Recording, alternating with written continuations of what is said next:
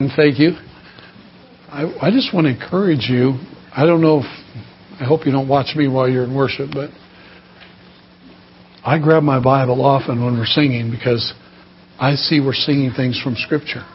And I want to go and refresh my memory of where that's at and what it is we're saying. And this morning we sang things that led me to the book of Revelation, Psalm 48, Psalm 150.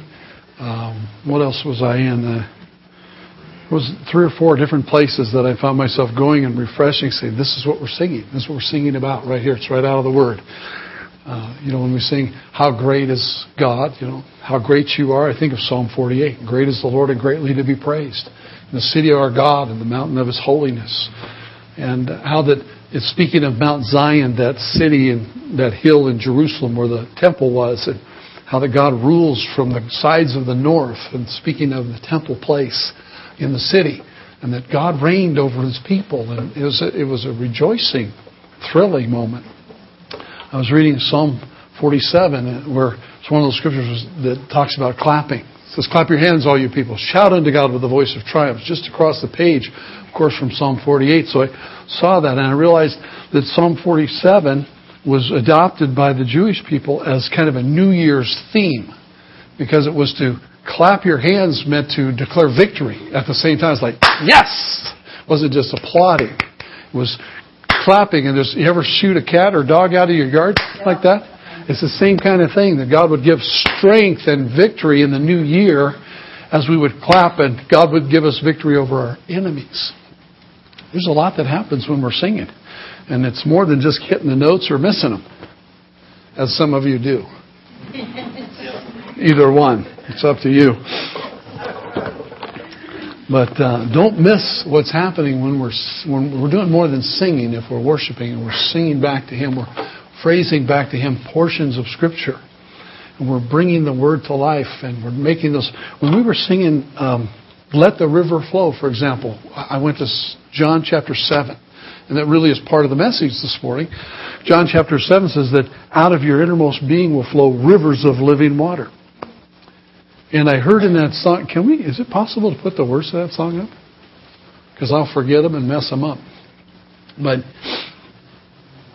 let the river flow. These are declarations, you see. Let the poor man say, I am rich in him. This is an agreement with Scripture. This is saying, I agree by faith with what God says about me. The world says I'm poor, but I am rich in Him. This is part of the river that's flowing out. This is part of the deposit of God that comes in our spirit, man. And when we let the river flow, that river has to come from deep within. Bubbles up by the emphasis and the strength of the Holy Spirit living inside of us. And the declarations of our mouth come into alignment with His Word and His will. So the poor man says, hey, I am rich in Him. The blind man says, I can see again.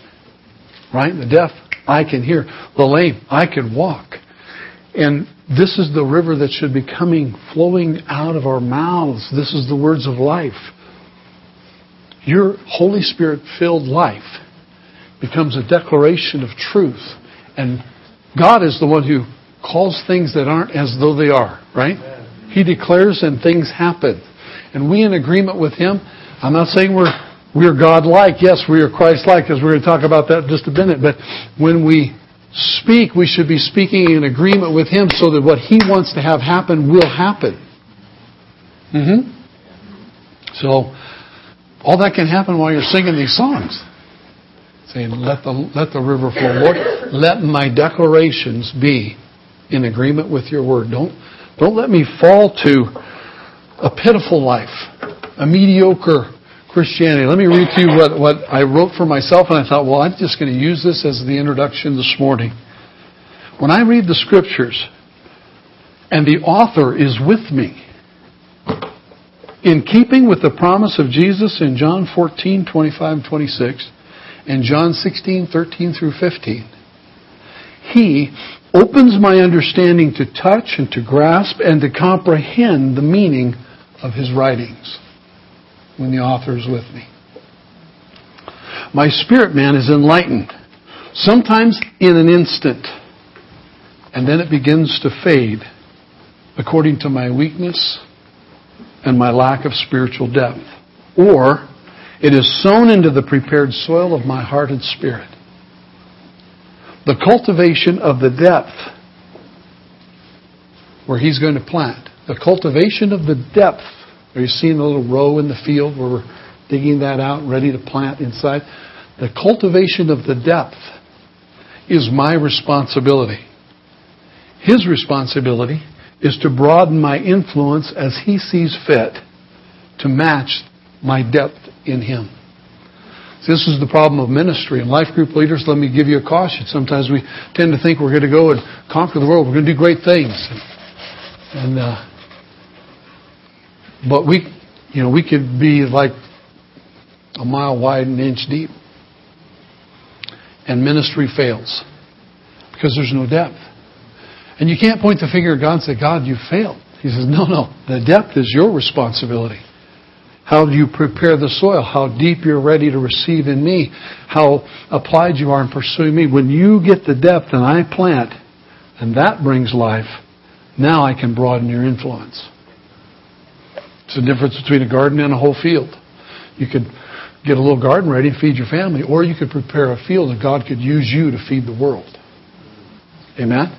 But the depth resides my responsibility. I really do need to apply myself to pursuit of God. I need to apply myself to the reading of His Word. I need to, when I read the Word, allow Him to enlighten me. I love getting revelation, don't you? I mean, sometimes you're just surprised by God. Reading along something you've read 100 times or 50 times, and then He turns the lights on, and in an instant you go, oh! And then if your depth is weak, it fades. It's like a wisp of smoke, and you're going, oh, no, I want to see it. Come back.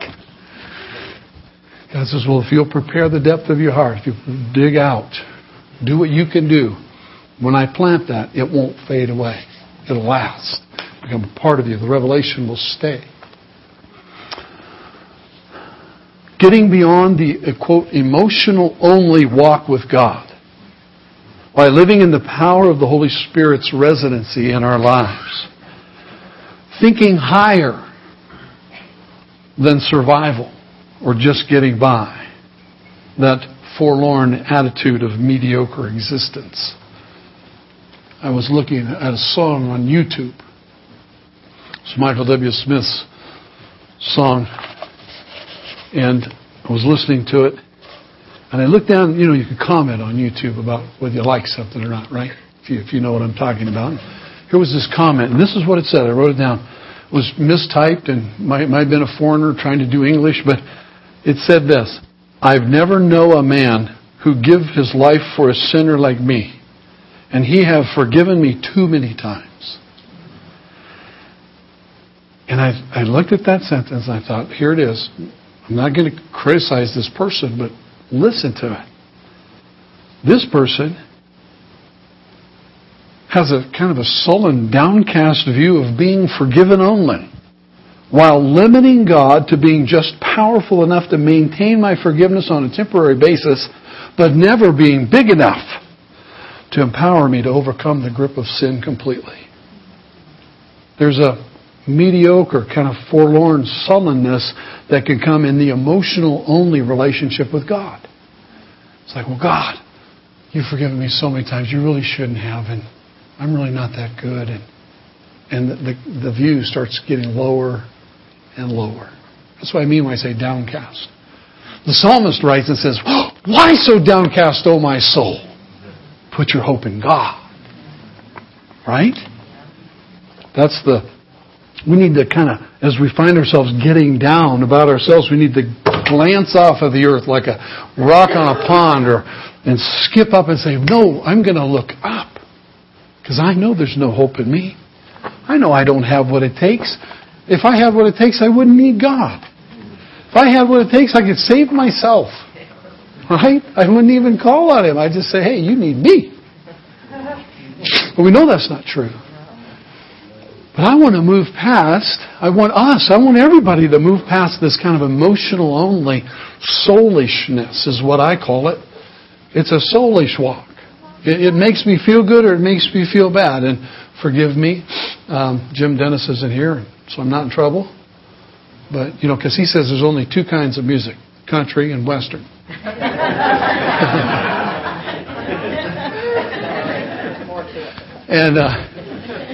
And I typically pick on country and Western because a lot of it is soulish design. It's that moody kind of what went wrong, and some of it's funny. Like the guy that sings, my wife said if I ever went, fishing again, she'd leave me, and he says, "Boy, I'm sure going to miss her." Stuff like that. It's real kind of earthy, and it touches the soul part of us, doesn't it? It's easy to cry.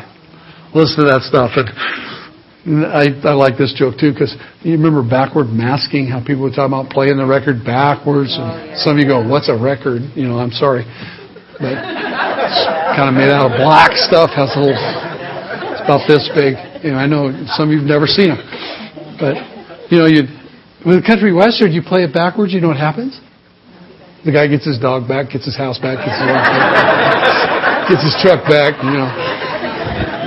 Anyway.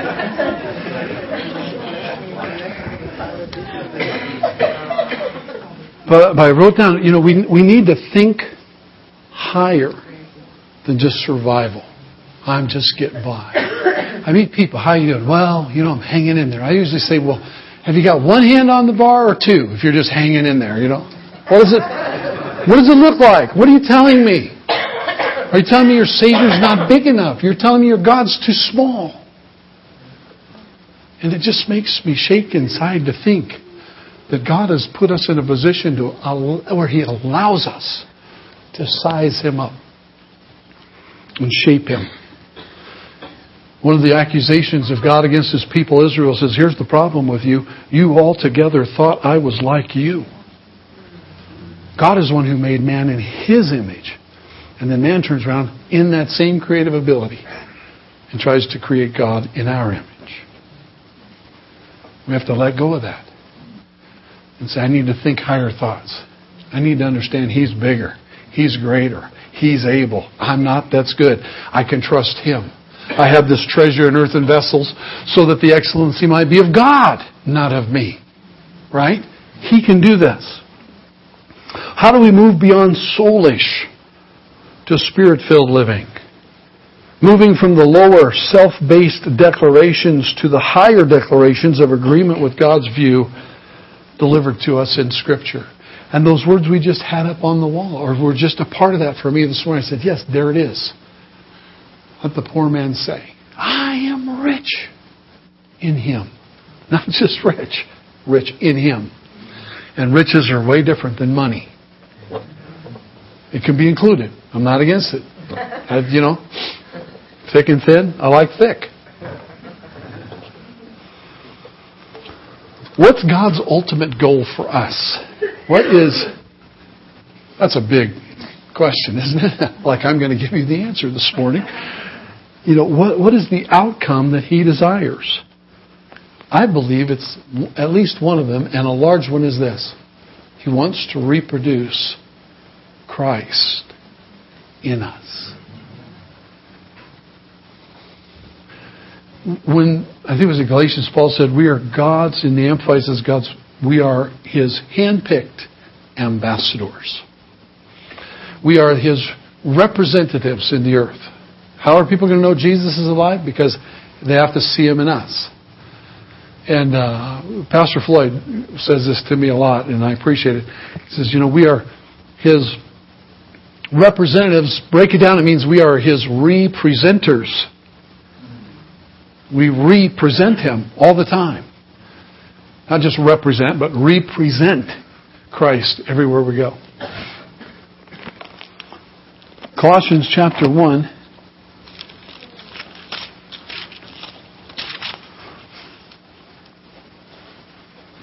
In verse 24, this is the New King James Version. It says, Paul's writing, I now rejoice in my sufferings for you, and fill up in my flesh what is lacking in the afflictions of Christ for the sake of His body, which is the church.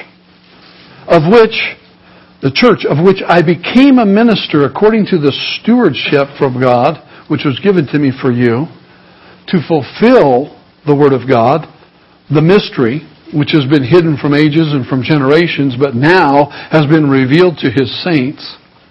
To them, God willed to make known what are the riches of the glory of this mystery among the Gentiles, which is, and then He declares it, which is Christ in you, the hope of glory. Him we preach, warning every man and teaching every man in all wisdom, that we may present every man perfect in Christ Jesus. To this end I also labor, striving according to His working, which works in me mightily.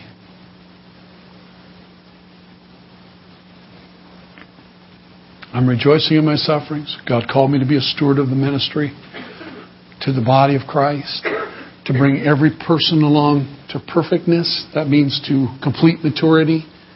It's a Greek word that means there's a beginning, there's a middle, and there's an end. It's a process that moves from start to finish, bringing us to maturity. Bringing us to, when it says perfection, it's a different meaning than we would, perfect is perfect to us. It's like, the best. Perfect in the Greek language meant it's a process of becoming mature and complete. Doesn't mean you're all the way done forever and never a change to be made again because you're perfect. Jim Dennis is here. Thank you. I was just talking about country and Western music. I knew I had a few. And what I'm laboring for, Paul says, is to bring everybody along to that mature place where they're done enough to be Christ-like. And the mystery, the glory is this: Christ in you. That's God's goal. Christ in you. The hope of glory. Look in Galatians chapter 4. And Jim, fills the whole door, so Maria's here too. But when I first looked up, the whole door was just Jim. So praise the Lord. Jim and Maria, good morning. Galatians chapter 4.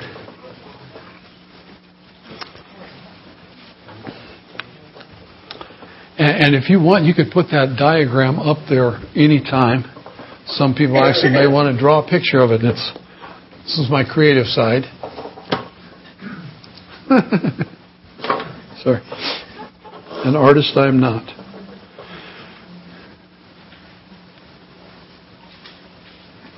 Galatians 4:19. My little children, for whom I labor in birth again until Christ is formed in you. I would like to be present with you now and to change my tone, for I have doubts about you. The apostle's writing to his friends in Galatia, all the churches. My little children, for whom I labor in birth again, until Christ is formed in you. Formed, morphao. It's an external form, an outward appearance. A change in character that occurs in us that helps us to become conformed to the character of Christ in actuality, not in just the way we look. We're so varied, we're so different. We go around the world, there's all kinds of views of what a Christian is externally. And then you meet people, sometimes you wonder, is that or is that not a Christian? You wonder. But if you get with them and begin to talk, have you ever had this happen? I'm sure you have. You begin to talk with somebody and you realize this person is a believer. The Spirit bears witness between us that we're both His child. This happens, doesn't it? But from the external, you can't really tell. Christians. Look at all the ties in the room today. All the guys are wearing ties. Can you see them? No. We used to think that you had to wear a tie to be holy. To be in church, you're supposed to dress up and wear a tie. Right? And then it got to be where I was the only tie in the building, and everybody knew I was the pastor. I thought, well, this is what we have today. I'm being conformed to us. I still like to wear ties. I just like to wear part of my outfit. But a tie doesn't make you holy. And it's not the entrance to heaven. Right? So the external conformity is hard to recognize when you're talking about Jesus being alive in someone. Now, there are some external appearances that when you look at them, you would automatically say, that is not a believer. Right? Because it smacks of everything that does not say Jesus. That's easy to tell. But you get in a group of people in a setting that's not church or worship related, and you have to wonder who is and who isn't. But if you can begin to speak with people and share life together in the moment, whatever it is, be it a luncheon or concert or movie or wherever you're at, a mall or out in some skating rink, as soon as it starts, you go, the Spirit bears witness. We're Christians. Your language betrays you. Your attitude bespeaks Christ. Paul says, I'm laboring like a woman in birth for my children. I want to birth you into this moment where Christ is formed in you. In Romans chapter 8, we sang this. I asked Gary to sing the song that he led this morning to start. Using these three words, formed, conformed, and transformed. We're using those words this morning. Paul says, I want Christ to be formed in you again. Romans 8:29, for whom he foreknew, he also predestined to be conformed to the image of his Son, that he might be the firstborn among many brethren. Moreover, whom he predestined, these he also called. Whom he called, these he also justified. Whom he justified, these he also glorified. What then shall we say to these things? If God be for us, who can be against us? Those he foreknew, he also predestined to be conformed. It's another movement in the Greek from morphao to summorphao, which means to be changed to be like another, to be conformed to the image of Christ, to be changed to become like Him. Paul says, I want Christ to be formed in you again. In you, not externally. The external will do its thing in response to what's happening inside. The tree, when it draws life out of the ground in the spring, puts out its branches, and out comes the new shoots, the new fruit, the new buds. And if there's an old dead leaf hanging there, it gets pushed off. The days of preaching at people and saying, listen, you got to change the way you live. You got to quit living like that. I don't like that. Sometimes it's necessary, but we're just aiming at the dead leaves on the tree. I mean, if we were sharpshooters, maybe we could sit back and pick off all the dead leaves off their limbs, but they wouldn't be living any better. As believers, we need to stress and pray, God, form Jesus in them. Let the life of Christ flow up inside of them. That stuff will drop off. It doesn't have a chance against the life of Christ. But if we're trying to have the life of Jesus and maintain our dead leaves, that's a sick tree. Right? So we either work and preach towards people and tell people you got to change, you got to kind of shape yourself up so you can look like Jesus. Say, what chance do I have of pulling that off? Zero. But if I say, Lord, I'm unable, I'm incapable, I'm weak, I'm frail, I am the vessel that's broken and chipped and messed up. But the excellency could come from you. And I could have this in my earthen vessel, and as the life of Jesus flows up through me, the rest of it's just doesn't have a chance. You know, the days of trying to quit things could be made very easy if I'm so engrossed in the life of Jesus. If God be for me, who can be against me? His desire is that we be conformed to the image of His Son. We just turned a couple of chapters to chapter 12. This is very familiar to us. I want to tie in this other word. I beseech you, therefore, brothers, by the mercies of God, that you present your bodies a living sacrifice, holy and acceptable to God, which is your reasonable service. Come on. It's reasonable. And don't be conformed to this world. You're supposed to be conformed to the image of the Son. Don't be conformed to this world. And the world is the word aeon, time, a period, not a globe. It's the order of the day. It's the teaching and the schematic and the design that the enemy's put in place and the world decides everybody should live like. It's the effects of advertising, if you will, on us. It's what we see telling us to live certain ways and conform to it. If you do that, you'll be acceptable in culture. Paul says, hey, don't be conformed to all that. But be transformed. Metamorpho. To go through. Repentance is metanoia, which means to change your mind.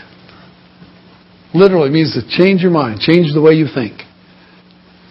So when you repent, you agree with God and your thinking changes. No longer do you protect your sinfulness and say, this is me, this is how I live. You recognize and you acknowledge and you agree with God and say, God, I am a sinner. I have offended you. I am your enemy. I'm the one that you had to die for at the cross because my sin put you there. If anybody drove the nails in your hands and feet, it was me. If anybody plunged the crown of thorns on your brow, it was me. It was my sinfulness. It was my waywardness. But you created me to be with you. And so I repent of my ways and I accept yours. And metanoia takes a change of mind. We all need to do that, don't we? The whole world needs to do that. All our friends, all our relatives need to do this. They need to come to the place where they see Jesus has died for them and is their Savior. And they need to change their mind about Him. And believe me, if they get that metanoia, change of mind, repentance going, their heart will follow. It's more than a decision. It's a life change. It's a transformation. And this says, don't be conformed to the world, but be transformed. Morphao. Go through the change of conformation. Go through the change that makes you like Christ. Be transformed. How does it happen? By the renewing of your mind. That's what it says. Verse 2. Be transformed by the renewing of your mind that you may prove what is that good, acceptable, and perfect will of God. A footnote from the Theological Dictionary of the New Testament by Kittel. If you're familiar with who that is, if you're not, it's no big deal. It says, the change into the likeness of Christ, metamorphao, is a reattainment. Listen to this. It is a reattainment of the divine likeness of man at creation. All Christians participate in the miracle of transformation. Above all, what Paul means by transformation is a process by which the transcendent eschatological reality of salvation works determinatively in the earthly lives of Christians. Now, I know you caught all that. Kittle's no wimp when it comes to writing. Let me slow it down because he says something incredibly powerful. All Christians participate in the miracle of transformation. Above all, what Paul means by transformation is a process. Okay? A process. It can be a long time, it can be a short time. But it's still a process. A process by which the transcendent, what does that mean? It reaches all the way over everything. Transcendent, right? Eschatological. What does that mean? Eschatology is the study of final things. How everything ends up at the last. The second coming, the white throne judgments. How does it all come out in the end? Eschatology is the study of final things. Okay? is a process by which the transcendent or the overarching study and understanding of how everything ends up. It's the reality of salvation that works determinatively in the earthly lives of Christians. It's this overarching plan of God working on a daily basis in your life and mine. That's all it says. And by that day-to-day working, we are being transformed by the renewing of our minds.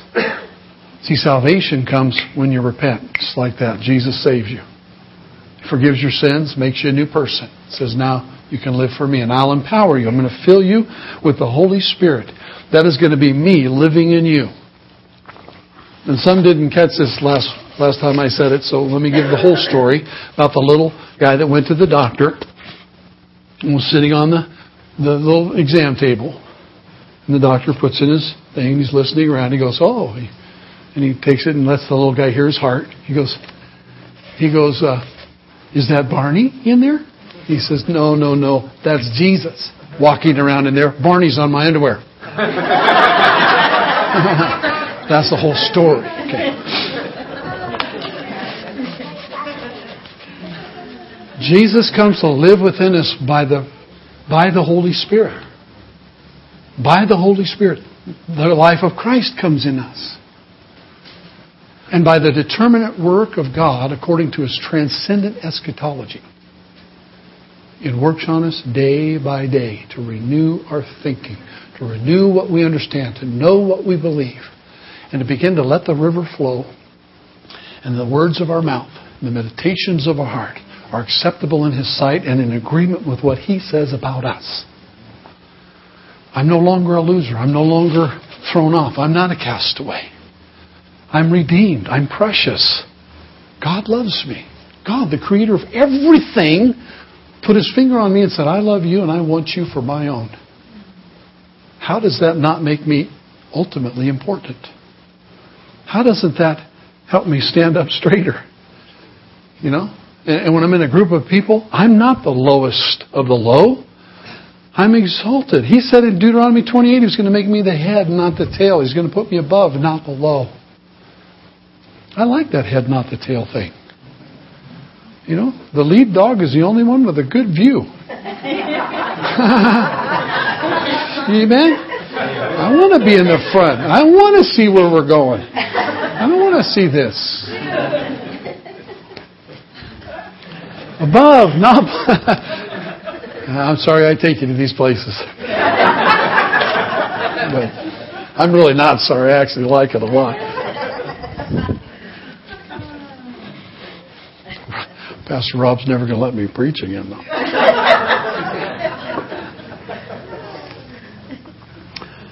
Are you in the process? Just say yes. Let me help you. This is rhetorical, I understand, but you could say yes. You're in the process. Are you? Trick question. Careful, don't answer too quickly. Are you finished? No. Think about it now. It's a twofold answer. What did Jesus say just before He gave up His last breath? It's finished. I want to cry when this hits me hard. He completed it there. When He said it's finished, He's the Son of God. What He says goes. Amen? When He speaks, it happens. There's no ifs or maybes. When He said it's finished, I know we can apply it all kinds of theological applications. But I look at that and I say, He finished it. I can't do that. And when He says, you're unholy, and I agree, and I repent of my unholiness, and He says, now here, have my holiness. Paul the Apostle says He imputes. It's an old King James word, eh? He imputes His righteousness to me. That doesn't mean He just overlays me with a good-looking outside so that I kind of look better and righteous. He imputes. He calculates. It's almost a mathematical term when we say reckon ourselves dead unto sin but alive unto God. That's what happened when we go to the cross and we give Him our life.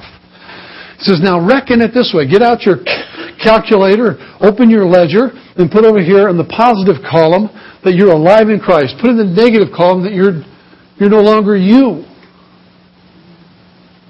Reckon yourselves dead to sin. You're no longer a sinner.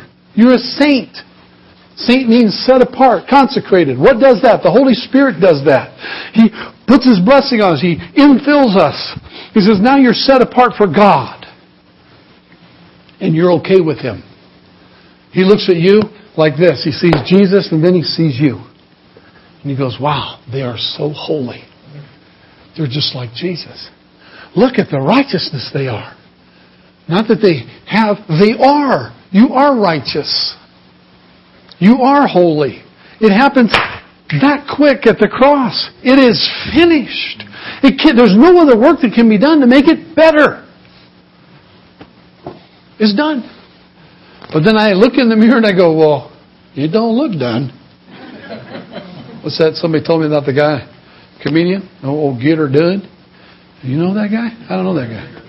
I repeat things that could get me in trouble, I know. It's like learning Spanish words. They go, oh, you should try this word. I go, me cuachalanga. I don't know what that means. Well, I say, I'll just say it in the church because you taught me that. You go, no, don't say that in the church. Well, then quit teaching me these words. But I look in the mirror and I say, it doesn't look done. Sometimes I don't feel done. Sometimes I act like it's never been done. Amen? But is it done? Yes. I agree with the cross. I agree with the Word of God. I let the river flow. Let the Holy Spirit fill me. Let the living water flow. Let my words and my heart and my mouth and my mind be renewed and come into agreement with what God says and come to the conclusion that I am holy. I am righteous. I have the righteousness of Christ. Oh, I don't depend on myself. No, thank you. I've been there too many times. It fails every time. But if I lean the full weight of my trust into Him, this was my prayer to Him during the worship service. I said, God, today, teach me again to lean the full weight of my trust into You. Because I can't do this. I fail. And I don't like failing You. I don't like coming up short. I don't want to live anymore in Romans 3:23 where it says all have sinned and fall short of the glory of God. I will do that today again, God, unless You live Your life in me. Unless I'm formed, Christ is formed again in me. Unless everything about me is conformed to His image. Unless my mind is transformed and renewed, I don't have a chance. Going backwards, the full circle. And that's what I titled this for myself this morning, the message, Full Circle. And that's why this is up here. We didn't cover Genesis 1 yet. I'm not even sure that's the right verse. I typed it wrong. It actually should say, why did I put that up there? It's actually Genesis 2. I'm sure glad I took good notes. I'd be looking all over the Bible for what I'm trying to say. I should say Genesis 2:7 and 8. So forgive me. Make that correction. Genesis 2:7 and 8. Ed, can you manipulate that slide? Could you? Yeah. Can you change Genesis 1:27 to Genesis 2:7 and 8? Is that possible? Then you'd make me look really good. See, there I proved it again. I just can't do this on my own. I need something to come and make me look good. In this case, God has promised me the presence and the power of the Holy Spirit, the Paraclete, the one who comes alongside, the Comforter who is just like Jesus, who will fill me, infill me, baptize me, and then flow out of me like a river that gives life. Man, this is good stuff. I think I'm going to go to church here. That guy's not bad, you know. Genesis 2:7. The Lord formed, there's the word again, formed man of the dust of the ground. Just in case you were thinking a little more highly of yourself than you ought to, you're nothing but a dirt clod. That's it. You're there. You're lifeless. You're a mud pit. If it rains, you're in trouble. Formed man of the dust of the ground, and this is where it happens right here. And he breathed into his nostrils the breath of life. And man became a living being more than a dirt clod.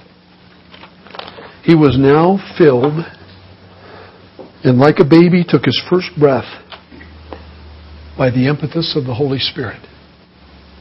Actually, it's the neshama of God, the breath of God.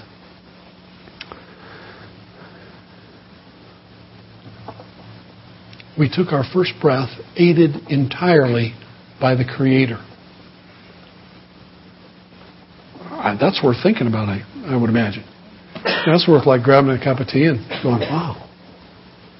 We took our first breath only because God aided us in doing it. See, the independence and pride of man became, I can breathe without Him. I can think without Him. I can act without Him. I can do whatever I want. God gave man free will, and He used it improperly. He missed the mark. We missed the mark as a result of the first miss. We're all a bunch of misses. And we continue on a daily basis. Our sin is saying we can do it without God. Whatever it is we're doing. That's the sin. It's pride. I can do it myself. But I can't even breathe unless God aids me. Right? If He decides I don't get another breath, that's the end of me. Right? It's over. I'll just be here. Back to the dirt clod. No life. But God chooses to breathe His life into us. I didn't put this scripture up, but it is so important to this message in John chapter 20, because we're going to go from that Genesis 2, change my picture here too. It started there. Genesis 2, 7, and 8, where God said, I've formed you. It's His purpose, His design, His desire was to form us in His image. And so He did. And then He said, now I'll put my deposit of my life, the pneuma, the Spirit of God, the breath of life, the neshama, breathes, and we became the living being, just like Him. Made in His image. Full of His attributes, His character, His traits. Sin comes in and wrecks the thing. But then Jesus comes and buys us back. And Paul says, I've been given the gospel. The gospel is this. Christ needs to be reformed in you. That's my prayer until it happens.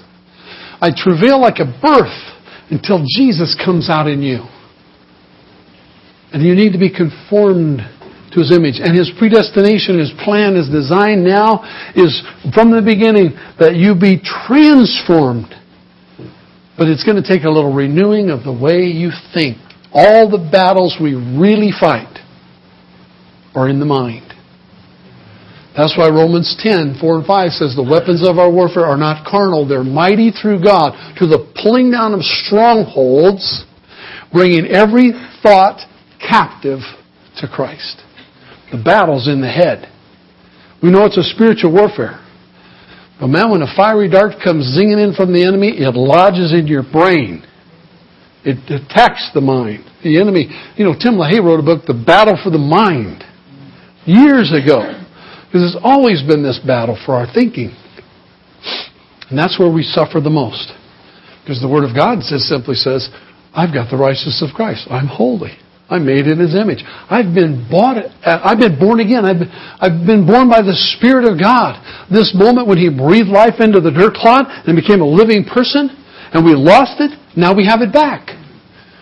And Jesus said in John 20 to His disciples,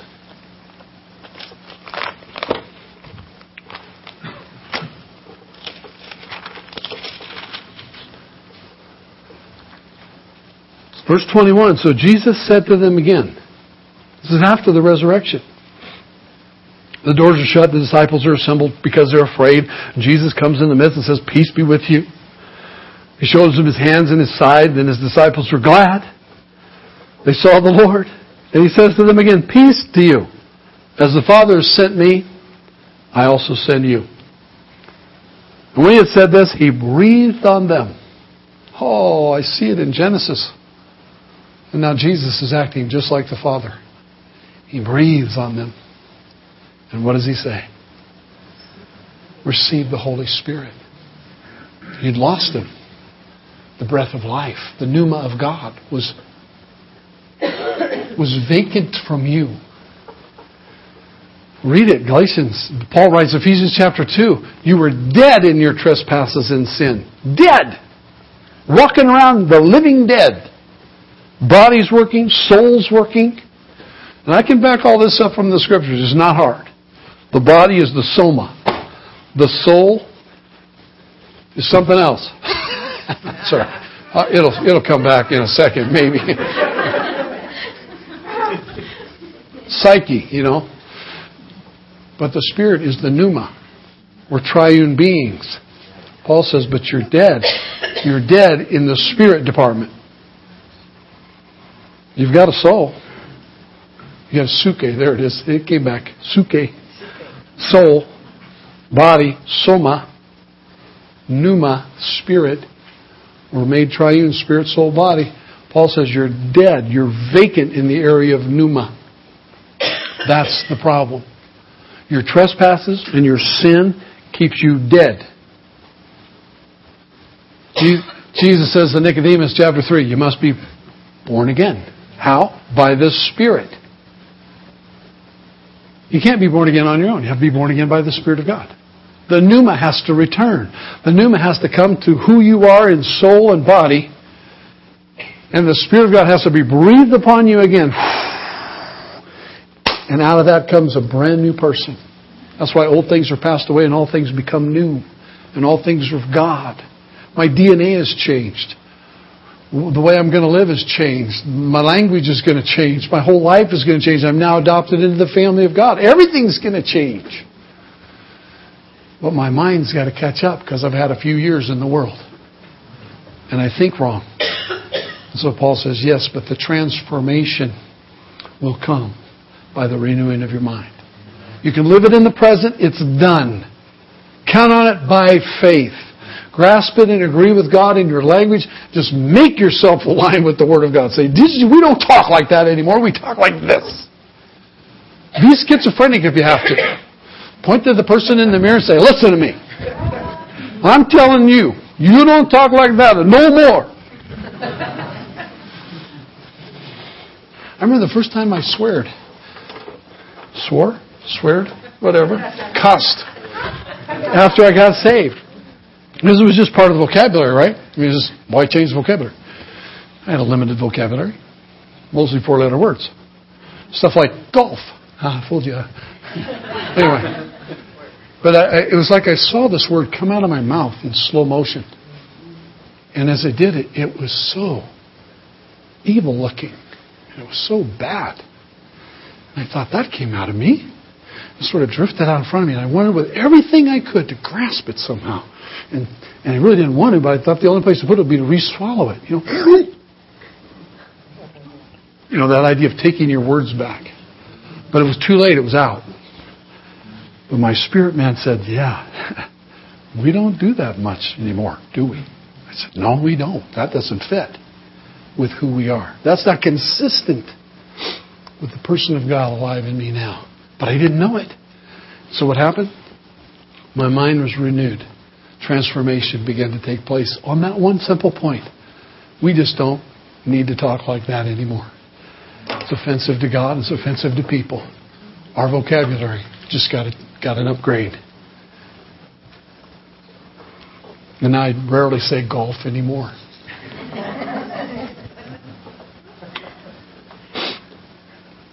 Receive. He breathed on them and said, receive the Holy Spirit. Pastor Rob started a series on the Holy Spirit. This is my approach to keeping that series going. Full circle. It started with God breathing life into man. It comes back to redeeming us and saying, Ooh, let Jesus be formed in you. Be conformed to the image of Christ. Let the transformation occur in your mind. Begin to agree and speak with what God says about you, according to His Word. And as it happens, how is it going to really happen for us? By Jesus saying, you're born again by the Holy Spirit. You're regenerated by the power of God. I breathe on you and say, receive the Holy Spirit. Why would we not want the Holy Spirit? He's our only hope. He is the presence of Jesus. He is I'm gesturing because Jesus said, I got to go away. But if I go away, it's expedient. It's necessary that I go away. If I don't go, the Holy Spirit can't come. But if I do go, I'll send Him back. Acts chapter 2, Peter's preaching. And the outpouring of the Holy Spirit has just occurred. They're all speaking in tongues. And there was a quote I wanted to bring about how nervous good social people become when you bring up the idea of the Holy Spirit speaking in tongues. People get nervous. Oh, not that again. Oh my gosh. They're all over. They're pouring into the streets. 9 o'clock in the morning. There's at least 16 languages authenticated by their hearers that these people could no way have learned overnight. And what are they saying in these languages? They're speaking of the excellencies of God. That's the Holy Spirit making that happen. That is the utterance that comes by being infilled by the Spirit. And yes, speaking in tongues. That is glossolalia. Speaking in a language never learned. Oh, I'm sorry. Do you have a couple more hours? This is so good. I'm having so much fun. James chapter 2. The tongue is the most unruly part of the body. Oh, look how big of a flame that little guy can set up. Right, burn down the whole forest. That little guy. So James says, I think it is so marvelous that in God's economy, he says, well, how will we accomplish this? How will we accomplish the taming of the most unruly part of the body? He says, speaking in tongues ought to do it. The supernatural moment, when I come into that person, I will take control of the one most unruly member and I'll give it an instant language that glorifies me. I can't think like God yet, some parts, but that one I worked through rather easily. And thought, hey, is it possible He decided that? So that in an instantaneous exampling externally of His presence, my most unruly part begins to speak in a language it has never been able to learn, and yet in an instant speaks of the glories of God. Paul said, we respect Paul the Apostle. I do. Wrote 13 books of the New Testament. God seems to have counted on him for a few things. I have respect for him. And Paul said, hey, when we're assembled together, I'd rather speak 5 words with the understanding than 10,000 words in tongues. It just makes sense to talk how people can hear us. But he also said, I speak in tongues more than all of you.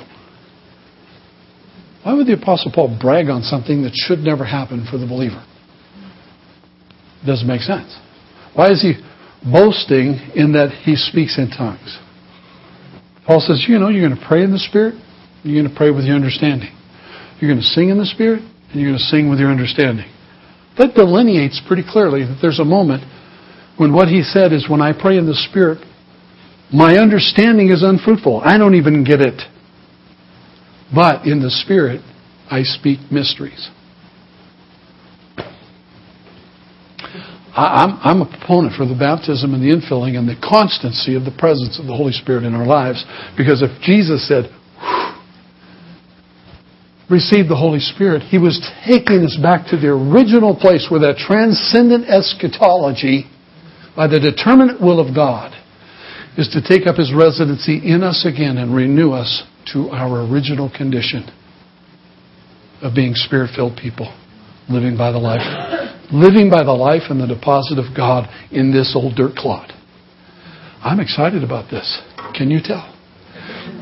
Does it show at all that my little circle excites me?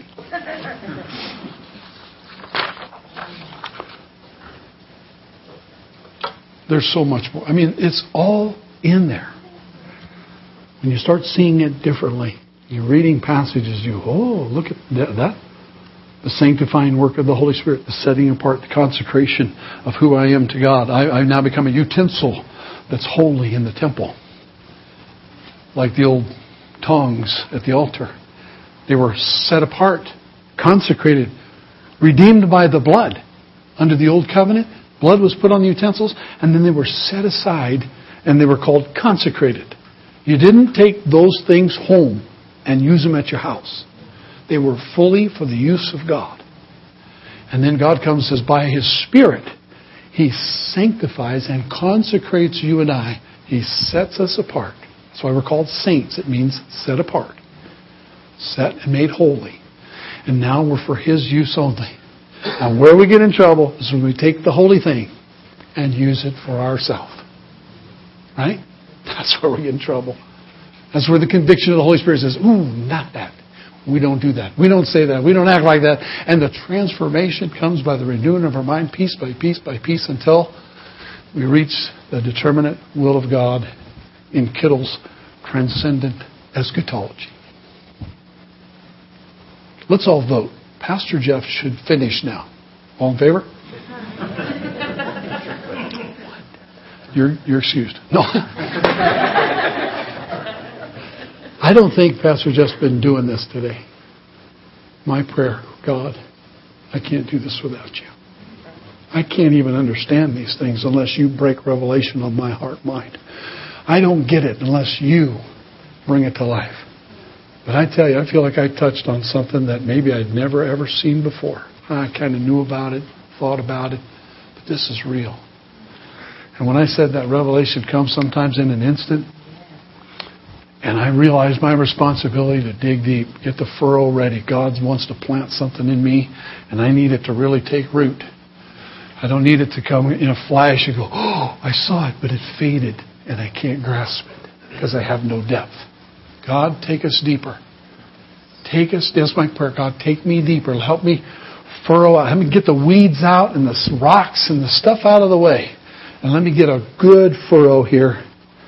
And then when you bring revelation, let's take that seed, God, and let's plant it. Cover it with good soil and water it with the rain of the Holy Spirit so it grows into a brand new tree of life in me and in you. Father, we thank you for your word. Lord, you know we kind of close our times by coming back to you and talking with you for a moment, thanking you for what you've done for us. Lord Jesus, I'm amazed that I could have lived a day without you. Yet all those years that I lost not knowing you. Thank you for your grace this morning on each one of our lives where we have wandered away from you or drifted apart from you or just didn't surrender. Bring your redeeming work of love upon our hearts and minds. May the truth of the cross be real for us. As we lay our lives at the foot of the cross and surrender to the Lordship of Jesus, acknowledging our sinfulness, we pray that you would breathe on us and say to us, receive the Holy Spirit. That we could stand upright again, this old dirt clod filled with life that is not our own, but comes from you.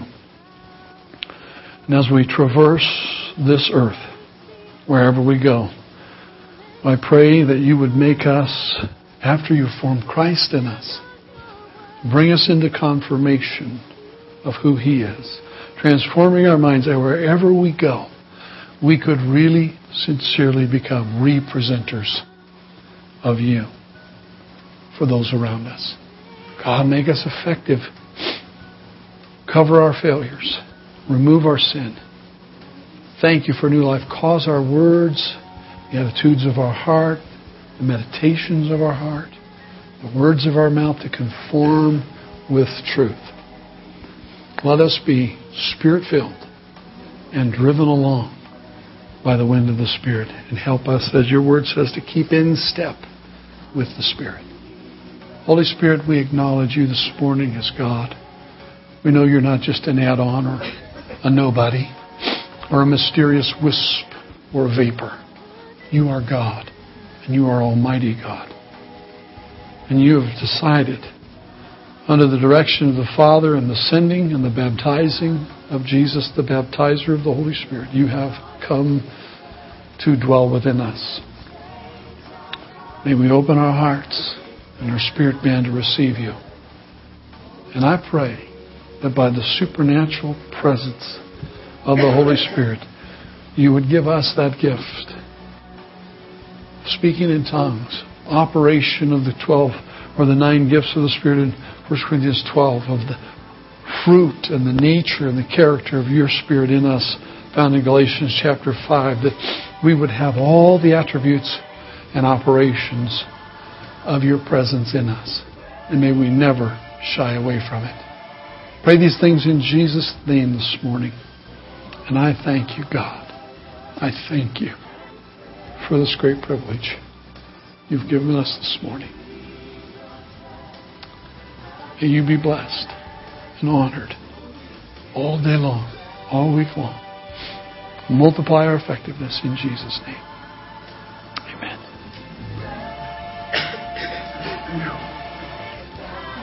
Thank you. If you need prayer for anything, we believe in prayer. We pray with you. Life group leaders are here. Others are here. If you need prayer for anything or want somebody to talk to, please come. Let's do that. Okay? Love one another and don't go out without Jesus.